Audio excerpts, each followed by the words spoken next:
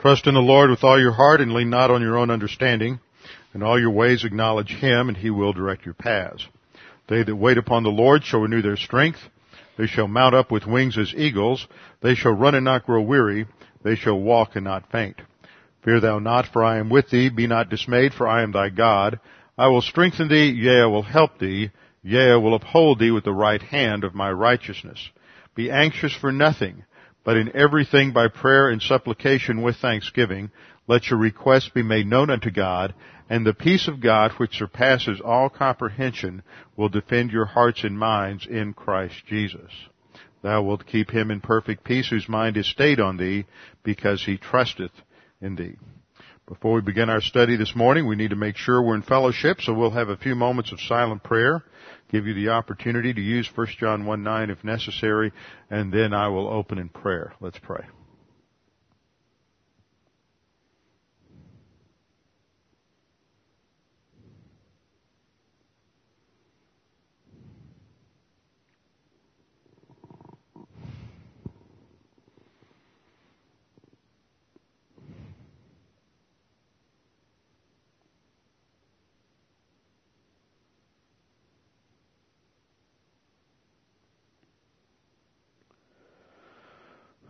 Father, it's quite a privilege to be a believer in the Lord Jesus Christ and have all the wonderful assets and blessings that you have bestowed upon every believer in this church age. And Father, it is so superior to every other dispensation in human history that too often we forget, we take these things for granted. Father, we need to be reminded of how much you have given us and what a tremendous potential we have because of our position in Christ, because of all that you have given us, because we have the completed canon of Scripture, and because we have the mind of Christ. Father, as we study your word today, we pray that you would help us to understand these things, that we would be challenged, gain a greater perspective of your working in history, and be able to have a great understanding, too, of how flaws and fallacies enter into the teaching of the church throughout church history. Father, we also continue to pray for our nation. We thank you for the fact that we have continued to have safety during this time of a heightened alert. We pray that you would continue to watch over us, protect us, get information available to the intelligence services, to the security forces, that they might be able to disrupt and prevent attacks on this country.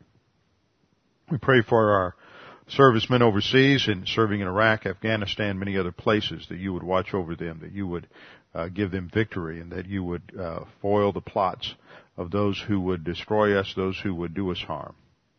Our Father, we just commit this time to you for your honor and glory. We pray this in Christ's name. Amen. Last week we began a little mini-series on the subject of tongues. Actually, it should be translated languages. The gift of tongues or gift of languages in the New Testament was one of the miraculous gifts, one of the temporary gifts that God gave the early church for a specific purpose. That purpose was that it was to serve as a sign to Israel of impending judgment because they had rejected Jesus as Messiah. It gave them an opportunity of grace before judgment, an opportunity to respond to that sign, and if at all possible, if the nation had turned to Christ as Messiah, at least the potential is there that it would have changed history. Of course, they did not. History did not change. The Jews were judged through the Roman invasion and conquest in 70 A.D., and Jerusalem was destroyed and the temple was destroyed.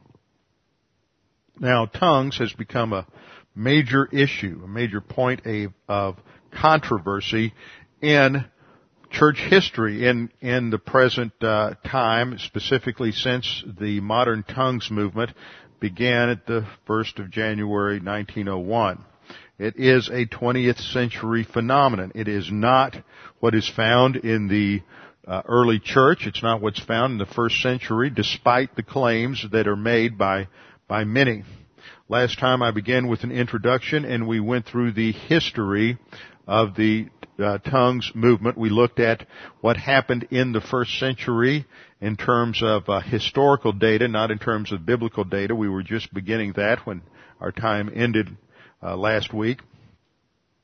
We also looked at the historical data in the early church and through church history demonstrating that the sign gifts ceased. There is clearly indication of such, despite the fact that there are claims made by those who are in the Pentecostal charismatic camp that in the early church these gifts did continue. There are flaws in their reasoning, there are flaws in their exegesis of some of those historical passages from the early church fathers, and I just gave us a little sample of some of those quotes last time in order to demonstrate that position. I have taken a lot of time to study this in the past.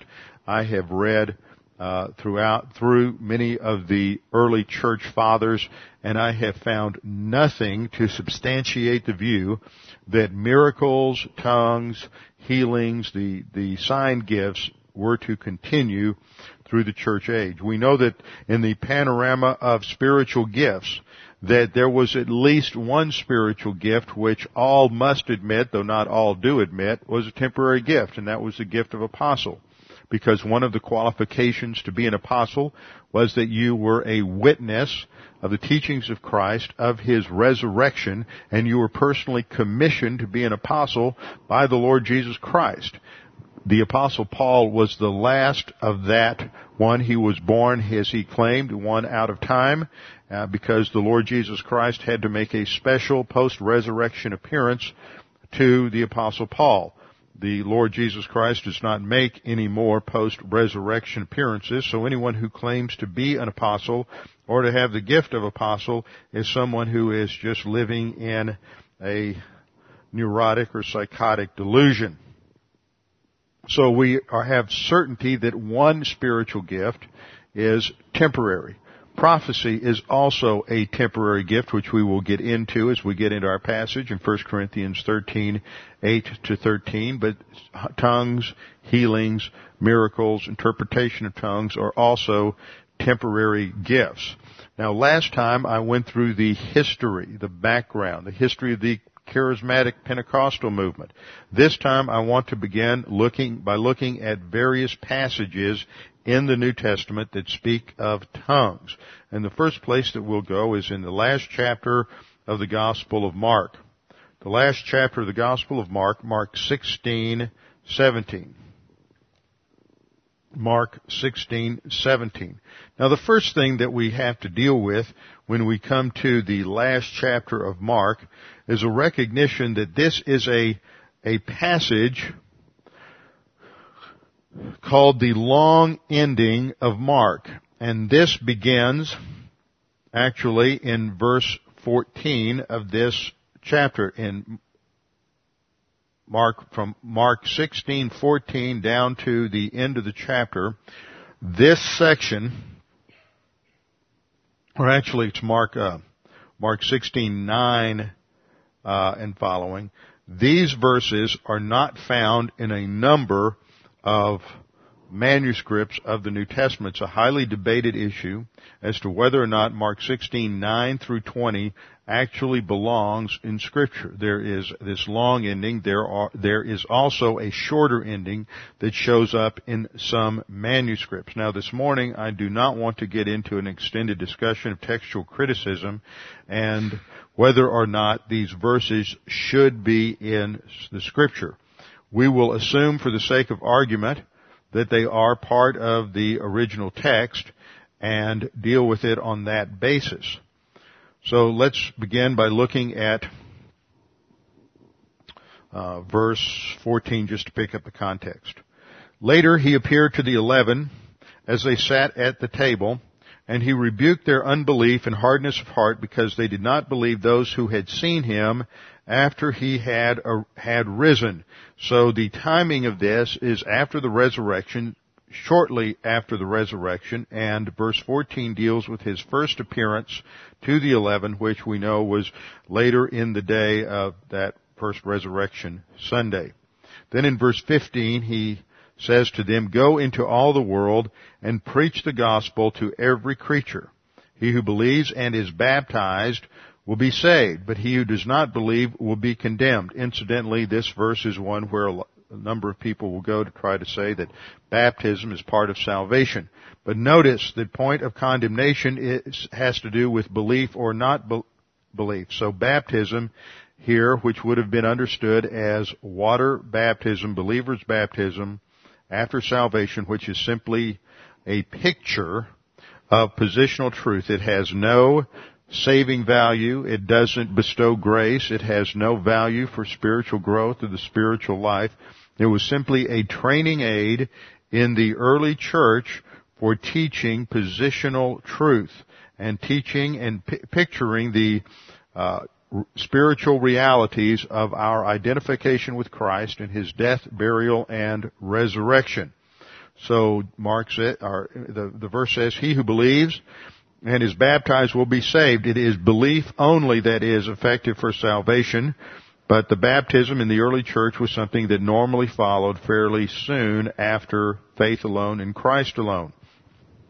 And then in verse 17 our Lord says, "And these signs will follow those who believe." And this is simply a historical statement that these signs will appear. If they appear once in history, this prophecy is fulfilled. If it appears one time in history, it doesn't have to be something normative. This is one of the major interpretive problems with the Pentecostal and Charismatics, is that they think that all these statements are normative. That is something to be expected in the experience of every single believer throughout church history at all times. And it's not true in the book of Acts, and it's not true subsequent to Acts. These signs did not follow everyone who believes. See, that's how they read the text. It says, "These signs will follow those who believe." Those is a restrictive pronoun. It's not everyone. It is those. If it only happens to one or two or three or four, then it has been fulfilled. "These signs will follow those who believe. In my name they will cast out demons." Well, there's clear examples in the book of Acts of the apostles casting out demons. So that's fulfilled in Acts. It doesn't have to go beyond that. They will speak with, it says, new tongues. It's just the gift of languages. That happened on the day of Pentecost. That part, it was fulfilled then. They will take up serpents. Now, some try to make this verb, stretch it and push it to try to say pick up serpents, and this is the basis for your those groups that are snake handlers, and you run into those in the Appalachian Hills or Ozark Hills or out in West Texas, where they try to demonstrate their spirituality by picking up rattlesnakes and copperheads and various other kinds of venomous serpents. And there's a number of people who get bit a number of times, and there are many who have died doing that. But that is not what this verse is talking about. In fact, it's fulfilled in the book of Acts, when the Apostle Paul is on his journey to Rome, when they're shipwrecked on Malta, and he's collecting firewood, and he is this is in Acts 28:5-8, where as he's picking up the firewood, he is bitten by a viper. So that is fulfilled historically in the book of Acts. Then the next clause, "If they drink anything deadly, it will by no means hurt them." And that is not mentioned. That is the only statement in this list that is not given a historical fulfillment in the book of Acts. That doesn't mean it didn't happen. It just means we weren't told of that event. Then the last is, "They will lay hands on the sick and they will recover." And that, of course, was fulfilled during the book of Acts. So this is not talking about something that has to go on generation after generation after generation in church history. It is simply talking about the fact that in the early church, the ministry of the apostles would be supplied with certain miraculous credentials. Once that was established, it did not need to be established again. The apostles and prophets, according to Ephesians 2:20, are the foundation of the church. And a foundation, in the analogy, only is laid once. You don't lay a foundation again and again and again. It is laid once. So these verses in Mark 16 relate to the early church. Then we come to our second passage, which is Acts 2. Acts chapter 2, where we spent a brief time last week. Acts 2 is the historical inception of the spiritual gift of speaking in languages. The episode in Acts 2 describes the birth of the church. the birth of the church. Prior to Acts 2, there is no church. Prior to Acts 2, believers were not permanently indwelt by the Holy Spirit. Prior to Acts 2, believers were not baptized by means of the Holy Spirit into the body of Christ, identified with Christ in His death, burial, and resurrection. Prior to Acts 2, there was no church, there was no body of Christ. Believers were not filled with the Holy Spirit. Believers did not have spiritual gifts. All of that begins in Acts 2. Now, as we go through this section, I want to back up, look at the context again, and then we will make some observations. In Acts 2, or in Acts chapter 1, Jesus ascended to heaven in verses 9 through 11. He tells the disciples to wait in Jerusalem for the coming of the Holy Spirit. And this is in Acts 1:4, to wait for the promise of the Father. And he prophesies that the baptism by means of the Holy Spirit will come not many days from now in verse 5. In verse 7 he says, or in verse 6 they ask the question, Lord, will you at this time restore the kingdom to Israel? And he says, no, it's not for you to know the times or the seasons which the Father has put in His authority, in verse 7. Then in verse 8 he goes on to say, but you will receive power when the Holy Spirit has come upon you, and you shall be witnesses to me in Jerusalem and in all Judea and Samaria to the end of the earth. And there is a contrast there. It's not for you to know the times or the seasons, but you will receive power. See, the question was, will the kingdom come? And there is the supposition by some that the kingdom did begin, it was inaugurated at the first advent, but it's clear by their question that the kingdom is not there. They know it's not there. They're saying, Lord, is it at this time that there'll be the kingdom?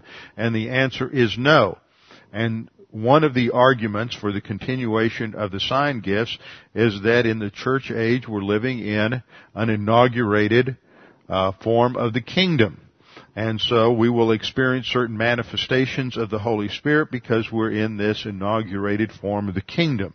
And it's called the already not yet view of the kingdom, that it's already begun, but it's not yet fully here.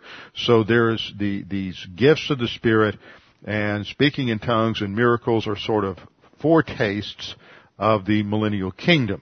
And that is a completely fallacious position. And it's clear from the text that the disciples knew they weren't in the kingdom and were not in the kingdom.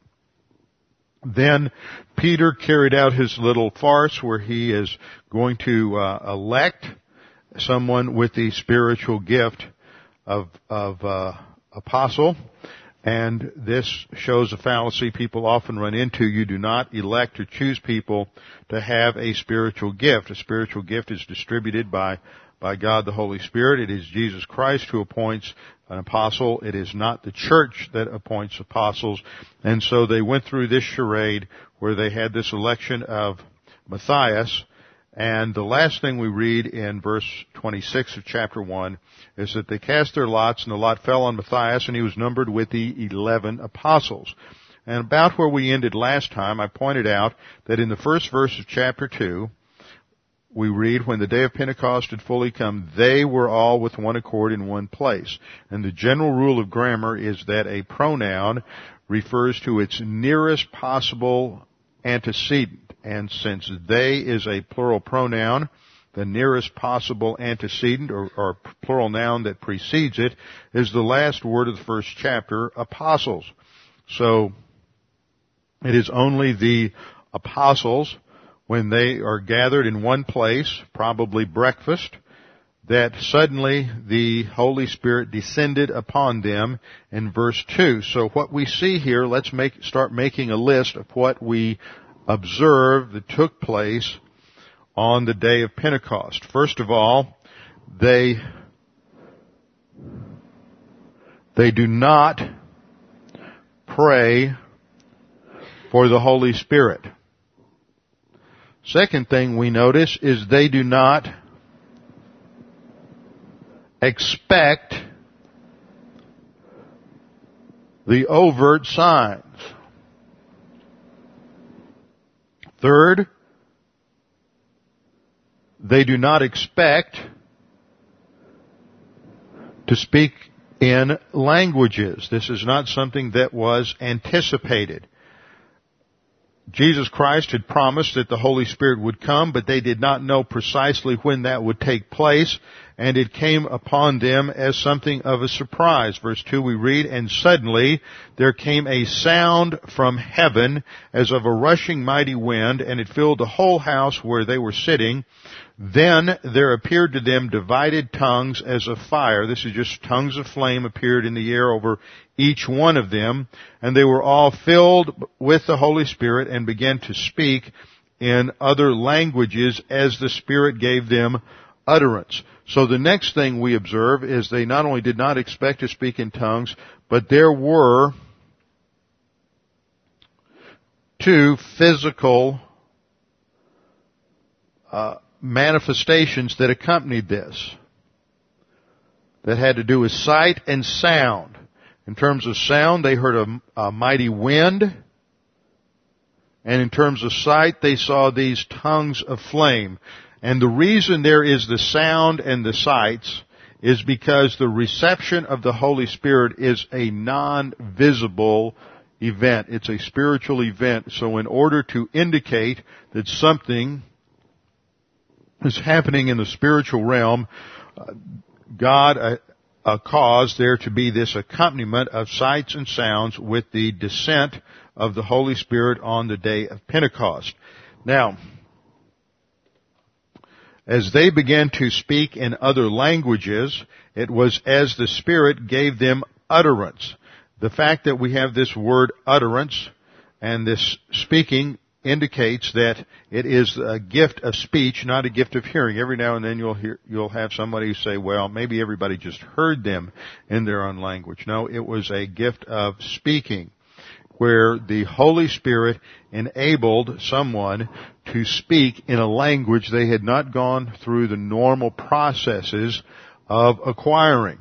They just suddenly and miraculously began to speak in Aramaic or in Arabic or in a Coptic or some other language, and they did not know precisely what they were saying. Now we read in verse 5, "There were dwelling in Jerusalem Jews, devout men from every nation under heaven." And these would have been Jews who were living throughout the Roman Empire and beyond. These were the Jews in the diaspora. After the Jews returned to Jerusalem in about 536 BC, not all Jews returned. Many Jews stayed in Gentile countries. So they were scattered throughout the Roman Empire. They had commercial operations throughout not only the Roman Empire, but also the Parthian Empire. But Jewish males were required by the Mosaic Law to be present in the temple at 3 feasts during the year. These were called the 3 annual pilgrimage feasts. And they were Passover, Pentecost, and the Day of Atonement. And so there would have been 150 to 200,000 people, according to Josephus, in Jerusalem during this time. So it was crowded, and there were men there and women and families who had traveled from all over the Roman Empire and beyond. And they would be going to the temple for the celebration that day. And verse 6 we read, "And when this sound occurred, the multitude came together." So it was a sound, it was an objective sound. If you had had your tape recorder there, you could have recorded it. And it wasn't heard just in the upper room. It was a sound that reverberated throughout the city. Everyone heard this sound of rushing wind. It sounded as if a tornado had come through downtown Jerusalem. And when this sound occurred, the multitude came together and were confused because everyone heard them speaking in his own language. Now, why were they confused? This is explained in the next verse. "Then they were all amazed and marveled, saying to one another, 'Look, are not all these who are speaking Galileans?'" In other words, the confusion wasn't because they didn't understand what was being said. They might not have understood what was being said in some other languages that they did not know, but they were amazed because they recognized these men as Galileans. They understood the accent. They were talking in Aramaic or in Koine Greek, as well as speaking in the miraculous language that the Holy Spirit gave them. And different apostles had different languages. And then we come to verse 8 and we read that their question, that is the question of those who were hearing them, said, "How is it that we hear each in our own language in which we were born?" And then we have a list. And there is a list of some 15 geographical areas here.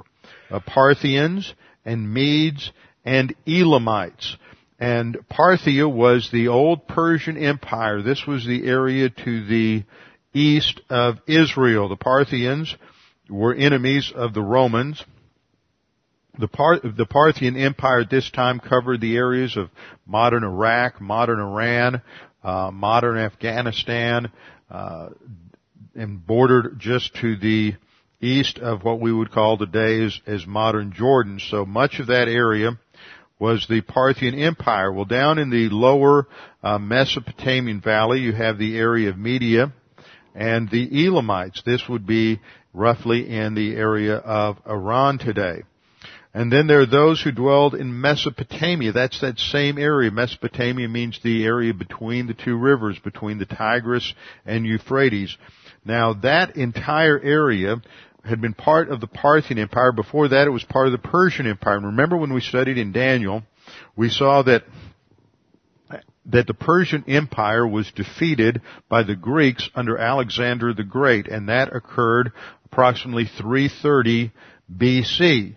And so from that time on, Greek was known in that part of the world, but the lingua franca, that is the everyday language of the marketplace in the Parthian Empire, was Aramaic. The same was true in Israel, in Judea. Now we don't know if the ancient Median language was still spoken. It probably was rare. Same thing with Elamite. And there are many scholars who believe that these, even though you have 4 groups here, Parthians, Medes, Elamites, those dwelling in Mesopotamia, that would really represent perhaps one language group, and the native language in which they were born may be Aramaic, or it may refer to an ancient Persian language, but it's probably not 4 different language groups. It probably represents only one. Then again in Judea, that would have been Aramaic. Cappadocia, Pontus, and Asia, Phrygia, and Pamphylia. That's 5 areas that were all regions in what is today modern Turkey, which at that time was called Asia Minor. And that area had been conquered by the Greeks under Alexander the Great back in the 4th century BC. So that area had been under Greek domination for almost 400 years. So the folks who lived there probably did not still speak the ancient Phrygian, Pamphylian, or Cappadocian dialects, but they all spoke Greek. There may have been 1 or 2 of those. We can't be absolutely certain. Maybe 1 or 2 of those represented a different dialect, but at the most there might have been 2 or 3, not 5 or 6. Egypt and parts of Libya adjoining Cyrene. Now in Egypt they spoke an ancient, sort of a form of Coptic that was in between ancient Egyptian and the Coptic that developed a few centuries later. Libya was a province of Rome, and Cyrene in Libya was a province of Rome, and so those who lived in Cyrene spoke Latin. Then there were visitors from Rome, which of course spoke Latin, both Jews and proselytes. Cretans from the Isle of Crete spoke a form of Greek, and Arabs, so there was an early Arabic language that was spoken. So this whole list of 15 different groups may represent as few as 5 different languages. Some years ago, Dr. Gleason Archer, who taught Old Testament at the Trinity Evangelical Divinity School, and who himself knew I think close to 20 languages, Dr. Archer made the comment that there were only 11 languages here. Now I have tried over the years to back that up and determine how many groups were here, and there's just so little written on this. In fact, no one in any of the commentaries on the book of Acts that I'm familiar with ever attempts to identify the language groups here. So it's very difficult to nail down exactly how many languages were here, but I would say somewhere between 5 and 11 languages were spoken, not a huge number of languages. And the result is in verse 12, so they were all amazed and perplexed, saying to one another, whatever could this mean? Now some just laughed and mocked and said, well, they're all drunk, which is what caused Peter to respond and the occasion of his response given in verse 14. And there we read that Peter, standing up with the 11, which seems to suggest that Matthias is not with them. It's only the 11. Raised his voice and said to them, men of Judea, and all who dwell in Jerusalem, let this be known to you and heed my words.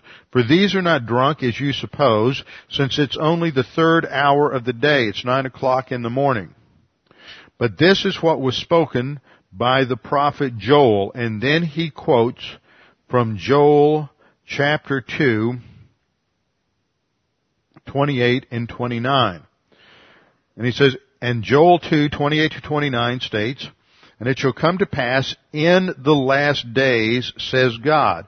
So if you were to go back to Joel, you would see that the prophecy in Joel has to do with the day of the Lord, which is occurring at the end of the tribulation period.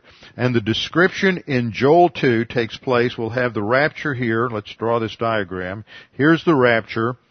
At this point, you have the start of Daniel's 70th week, the 7-year period of the tribulation, which ends with the second coming of Christ. During the last part of the tribulation, we don't know exactly how long it will last. You have the campaign of Armageddon, the military campaign leading up to the battle of Armageddon. All of that is what is discussed in the preceding section in Joel 2. And then we read after these things. Well, what is these things refer to in context of Joel 2? It's the Armageddon campaign.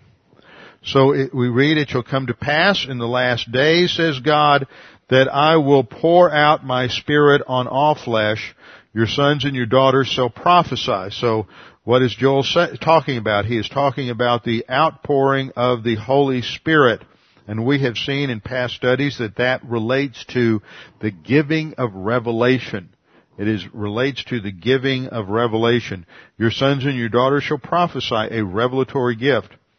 Your young men shall see visions. Your old men shall dream dreams. And on my men servants and on my maid servants I will pour out my Spirit in those days, and they shall prophesy. Now, he's talking about prophecy. He's talking about seeing visions and dreams. Did that occur in Acts 2 on the day of Pentecost? No, those events did not take place on the day of Pentecost. Then we read in verse 19, I will show wonders in heavens above and signs in the earth beneath, blood and fire and vapor of smoke. Did that occur on the day of Pentecost? There were tongues of fire, but not in the sense that it's described here, signs in the heavens above and earth below. That will be pictured during the last series of judgments in the tribulation. The sun shall be turned into darkness and the moon into blood. That did not take place on the day of Pentecost, before the coming of the great and awesome day of the Lord. And it shall come to pass that whoever calls on the name of the Lord shall be saved. So Joel 2:28 and following is quoted in full by Peter. But there's a tendency among New Testament writers at times, when they quote certain passages from the Old Testament, they quote the whole passage just to make one simple point. And the point that Peter is making here is that the events on the day of Pentecost are the same kind of events that are prophesied as taking place by the Holy Spirit at the end of the tribulation period. So it is not a specific fulfillment of prophecy. He is not saying this is the fulfillment of Joel 2. Because if you look at Joel 2, there's a number of things mentioned that will take place that did not take place on the day of Pentecost. What did take place on the day of Pentecost was speaking in languages that is not mentioned in Joel at all. So all Peter is saying is this is like what Joel said would take place in the tribulation. So we can see that the Holy Spirit produces certain kinds of phenomena at the end of the tribulation period, and this is the same kind of phenomenon produced by the Holy Spirit and the outpouring of the Holy Spirit on the apostles. So Acts 2 is not saying that it is a fulfillment of Joel 2. This is the primary event of the coming of the Holy Spirit, the filling of the Holy Spirit, baptism of the Holy Spirit, distribution of spiritual gifts, and the gift of tongues.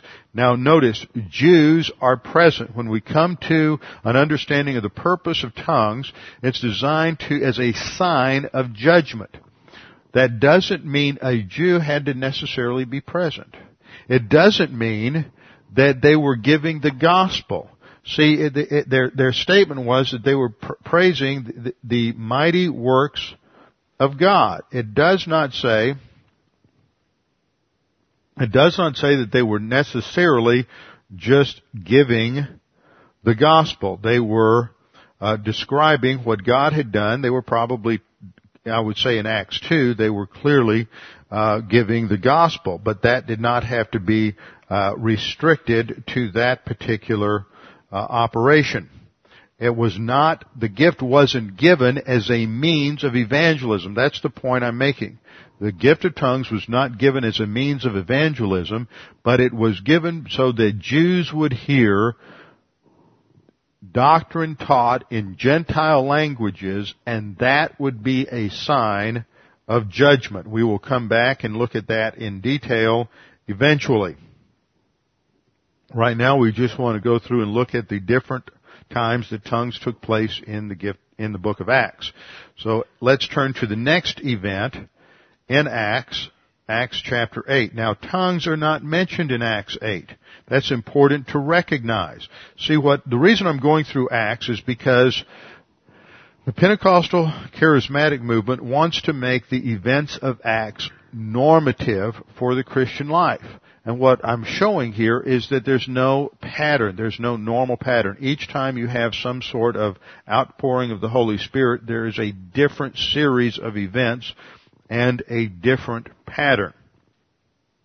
In Acts 8, 5 through 25, we have the next event. And this is called the Samaritan Pentecost, because it takes place in Samaria. Now remember, Samaria is that area that lies between Judea in the south and Galilee in the north, and in between the southern province of Galilee and the northern province you have some area. So you can always remember where Samaria is. And the Samaritans were a mixed breed of people. That was a slow burn. Somebody finally woke up and caught the pun. The Samaritans were a mixed breed. The Assyrians, after they had conquered the northern kingdom in 722 BC, had resettled many different people into that area. So they were a mixed ethnic population. They were partially Jewish and mostly Gentile, and the Jews, the pure ethnic Jews in Judea, looked down their nose with tremendous prejudice against the Samaritans. In fact, if they were going to go from Jerusalem to Galilee, they would cross over to the east side of the Jordan River and go north through Perea up to Galilee, and then cross back over to the west side of the Jordan. They would not take the direct route of going through Samaria. They hated the Samaritans, and the Samaritans had set up, remember back in the northern kingdom, when they had separated under Rehoboam back after Solomon's death, when the northern kingdom separated from the southern kingdom, they had set up a separate place of worship in the north near Mount Gerizim, and they had designated that as the place of worship in competition with the temple in Jerusalem. So there had always been, or at least since the 10th century BC, there had been this competition between those in the north and those in the south, and it extended even into the into the New Testament period when there were Samaritans living in that area, and they had a competitive Judaism, and in competition with those in Judea. So you must understand that to understand the background of what takes place in Acts 8. Well, let's begin in about verse 5. Then Philip went down to the city of Samaria and preached Christ to them. So this is Philip. He's not an apostle. He is one of the deacons that were appointed in the church in Acts 5. And he is an evangelist. He goes to the city of Samaria, and he preached Christ to them. And the multitude with one accord heeded the things spoken by Philip, hearing and seeing the miracles which he did. For unclean spirits, crying with a loud voice, came out of many who were possessed, and many who were paralyzed and lame were healed, and there was great joy in that city. See, that's a fulfillment of Mark 16. There's demons cast out, there's physical healing, and they are saved at this point. There is salvation in Acts 8:6. The multitudes heeded the things spoken by Philip. So in Samaria you have X point where there's salvation. Then following salvation, but at that point there's no Holy Spirit at all. No baptism of the Holy Spirit, no indwelling of the Holy Spirit, no spiritual gifts. There are miracles that accompany Philip's preaching to provide his credentials. And then let's skip down to verse 14. Now when the apostles who were at Jerusalem heard that Samaria had received the word of God, that indicates they're saved, they sent Peter and John to them. Now Peter and John are the two leaders of the apostles. They sent Peter and John to them, who, when they had come down, prayed for them that they might receive the Holy Spirit. So some time goes by, and then Peter and John come, and they pray for them to receive the Holy Spirit. Now remember, there was no prayer for the Holy Spirit in Acts 2. In Acts 2, the Holy Spirit just came suddenly upon them. In Acts 8, there is prayer for the coming of the Holy Spirit, and they receive the Holy Spirit at some time after salvation. So it is a post-salvation event. Then we go on to read verse 16, for as yet he, that is the Holy Spirit, had fallen upon none of them. They had only been baptized in the name of the Lord Jesus, and that would be water baptism. Then they laid hands, the they there refers to Peter and John. They laid hands on them and they received the Holy Spirit. So the reception of the Holy Spirit has to do with the laying on of hands, which is a symbol of identification by Peter and John. What's going on here? Remember the background of competition between the northern kingdom and the southern kingdom for two different places of worship, for two different temples, for two different priesthoods, and the bias and prejudice between the Jews and the Samaritans later on. And what the Holy Spirit is doing here, and what God is doing to protect the early church from a competitive spirituality, is He is showing that the Samaritans receive the Holy Spirit in the same way that the believers in Jerusalem do, under the authority of the apostles, because the apostles are the foundation of the church. So it's transitional here, and this is what's taking place. God is going to show in Acts that each major group of people receive the Holy Spirit from the apostles, emphasizing the unity of the church. And it shuts down any attempt on the part of the Samaritans or any other group to say that somehow we're independent of the apostles in Jerusalem.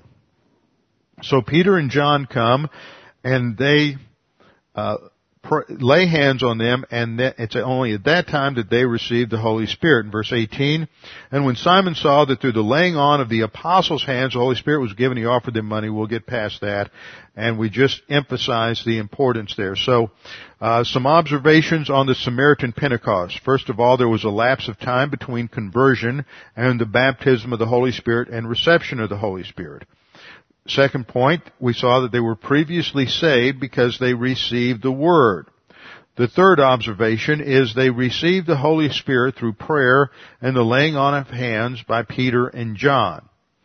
Fourth, there's no indications that the Samaritans prayed for this experience. Fifth, there's no indication that Philip prayed or laid hands on them. And then sixth, there is no mention of speaking in languages. And there is the complete absence of the other signs of Acts 2. There's no rushing sound of wind. There's no tongues of fire. There is a complete difference. The only thing that is similar is that they received the Holy Spirit, and the apostles from Jerusalem, Peter and John, are present there. So the so-called Samaritan Pentecost was designed to show that what happened there is also under apostolic authority, and the Samaritans cannot claim an independent branch of Christianity. The next significant event in Acts is the salvation of the Apostle Paul in his former name, his birth name, Saul of Tarsus, in Acts 9, and there's no mention of tongues whatsoever in relationship to Paul's conversion. Then we come to Acts chapter 10, and the salvation of Gentiles, the inclusion of Gentiles into the body of Christ. And the key passage here, starts down in verse 44, Acts 10:44 to 48. There we read, while Peter was still speaking these words, the Holy Spirit fell upon all those who heard the word. So in verses 34 down to 43, Peter is giving his message. He is giving the gospel to Cornelius and his household. And while he is teaching, and they're listening and taking notes and paying attention, the Holy Spirit suddenly came upon them. Now, what do we have in common? We have Peter in Acts 2. We have Peter again in Acts 8. And now we have Peter again with Gentiles in Caesarea in Acts 10. It's the unity of the body of Christ, and it's all being accomplished under the authority of the apostles, the foundation of the church. So Cornelius isn't praying. He isn't tarrying or waiting for the Holy Spirit. He is not expecting the Holy Spirit or anything to happen. He is not seeking the gift of tongues. He is not trying to speak in tongues. He is simply listening to Peter while he is teaching.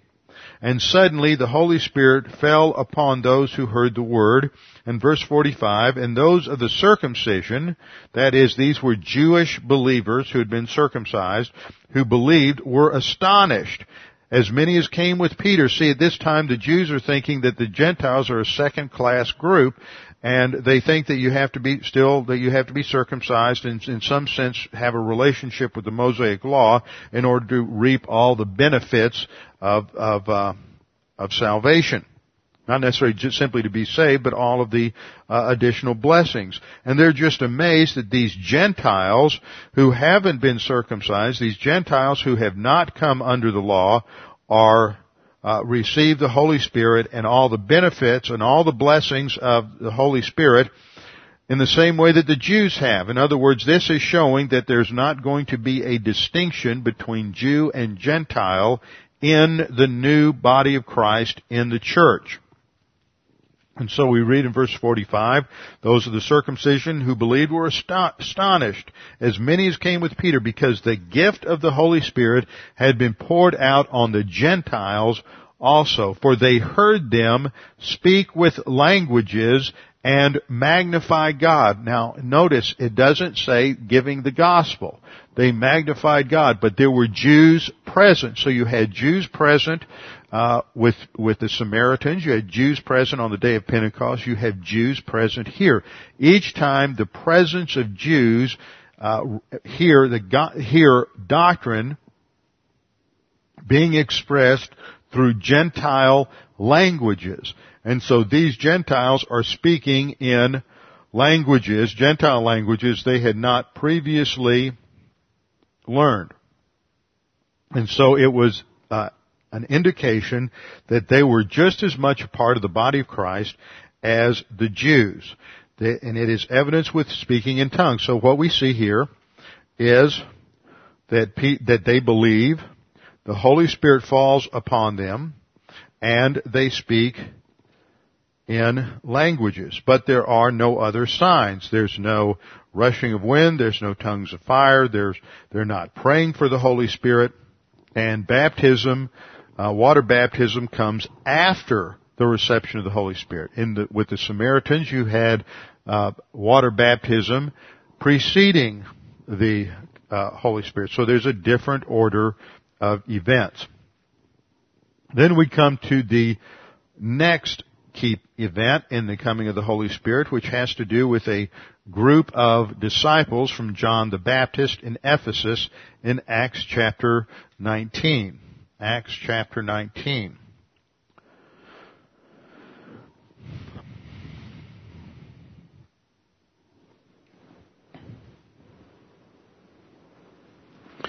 And we begin in verse 1. First 7 verses describe this event. And it happened while Apollos was at Corinth that Paul, having passed through the upper regions, came to Ephesus, and finding some disciples, he said to them, "Did you receive the Holy Spirit when you believed?" So they said to him, "We have not so much as heard whether there is a Holy Spirit." So they have believed, but they haven't received the Holy Spirit. And then Paul said to them, "Into what then were you baptized?" And they said, "Into John's baptism." So the only baptism they had known about was John's baptism. Incidentally, this indicates that John the Baptist's ministry had a widespread impact. Here we are in Ephesus, some 30 years after the beginning of Jesus Christ's ministry, and you have this group of believers who are still, in the sense, Old Testament saints.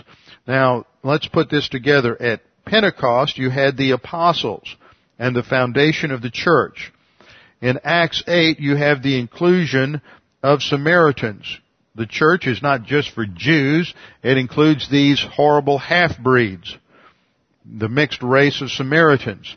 Third, you have the inclusion of the Gentiles. Not only is the body of Christ for Jews, but those horrible dogs, the Gentiles, are also included in the body of Christ. And now this fourth group represents Old Testament saints. And so in each of these events, we're seeing that there is a unity in the body of Christ, and there's not going to be any emphasis, any distinction drawn with relationship to the spiritual life in terms of ethnic background, as there was in the Old Testament, with an emphasis on being Jewish. That's why when you look at the passages on the baptism by means of the Holy Spirit, we read, "For we're all baptized into the body of Christ, where there is neither Jew nor Greek." It is not an emphasis anymore. There is a unity that is based on what the Holy Spirit does at salvation in entering everyone into the body of Christ, and no distinction is made on whether or not you have a physical Jewish background. So these John the Baptist disciples are still Old Testament saints. They haven't received the Holy Spirit. They're still in John's baptism. They haven't heard that Jesus has come yet. They haven't heard about the Messiah. They're still operating on John's message. So Paul says in verse 4, "John indeed baptized with a baptism," that is, with a baptism, and baptism always indicates identification, "with a baptism of repentance, saying to the people that they should believe on him who would come after him, that is, on Christ Jesus." So this is the first time they've heard that John's prophecy that one would come after him who would be greater than him is fulfilled. And so verse 5, when they heard this, they were baptized in the name of the Lord Jesus. So they go through water baptism, post-salvation water baptism, which is simply a picture of positional truth and identification with Christ and His death, burial, and resurrection. And then verse 6, and when Paul had laid hands on them, the Holy Spirit came upon them, and they spoke with tongues and prophesied. So in this event, there is no indication again that Paul prayed for them to receive the Holy Spirit or that they prayed for themselves. It is the coming of the Holy Spirit and the speaking in tongues is unexpected. They spoke in known languages, and there is no mention of the other phenomena of the sound of rushing wind or the tongues of fire. So what we see in each of these passages is that similar events take place. With the apostles on the first day of Pentecost at the birth of the church, the Samaritans, and I think that one of the reasons the Samaritans do not speak in languages is because they are still half Jewish. Then the Gentiles are going to speak in languages, and the Old Testament saints represented by John the Baptist disciples also speak in languages. And each of these groups is tied together by the apostles. Peter with the day of Pentecost, the Samaritans in Acts 8, the Gentiles at Cornelius in Acts 10, and then Paul with these Old Testament saints in Ephesus. This is the last time you have a mention of the baptism by the Holy Spirit. It occurred post-salvation in each of these groups because it was going to come at the hands of the apostles to show that each of these groups is going to be brought together into the unity of the body of Christ.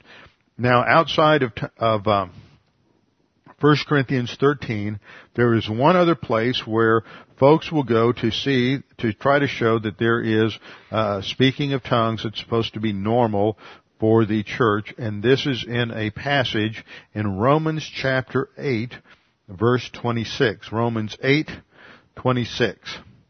And in Romans 8:26 we read, likewise, the Spirit also helps in our weaknesses. For we do not know what we should pray for as we ought, but the Spirit Himself makes intercession for us with groanings which cannot be uttered. Now there are those who come along and say, see, this is talking about a Holy Spirit language. No, it doesn't say anything about a language in the passage. Observe what it says. It talks about the fact that the Holy Spirit makes intercession for each and every believer, but with groanings which can't be uttered. That means you're not going to hear it. That means it's inaudible. And what this passage is actually saying is that in the believer's life, there are times when we do not even know how to pray. We do not know what to speak. We do not know how to utter our prayer requests, and it is the Holy Spirit who makes intercession for us.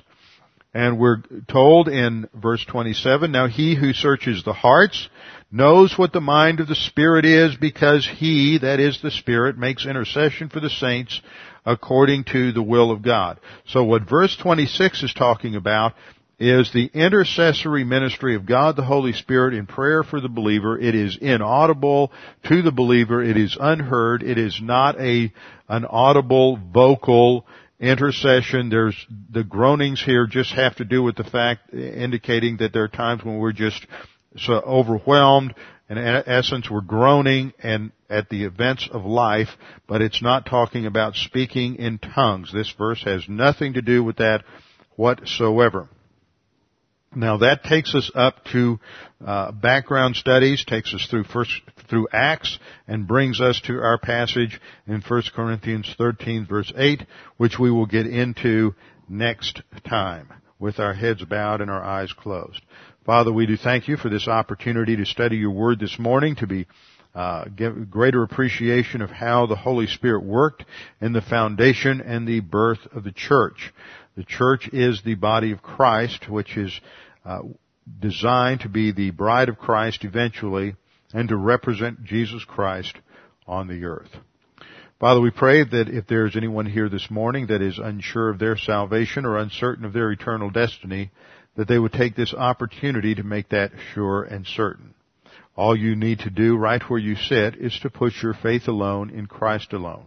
You do not need to reform your life. You don't need to make a bargain with God. You don't need to be involved in any ritual. The only thing that saves is faith alone in Christ alone. It is Jesus Christ who paid the penalty for your sins on the cross. Therefore, you do not need to do anything except to believe, to receive that free gift as your own. Father, we pray that you would challenge each of us with the things that we need to learn from this study this morning. We pray this in Christ's name. Amen.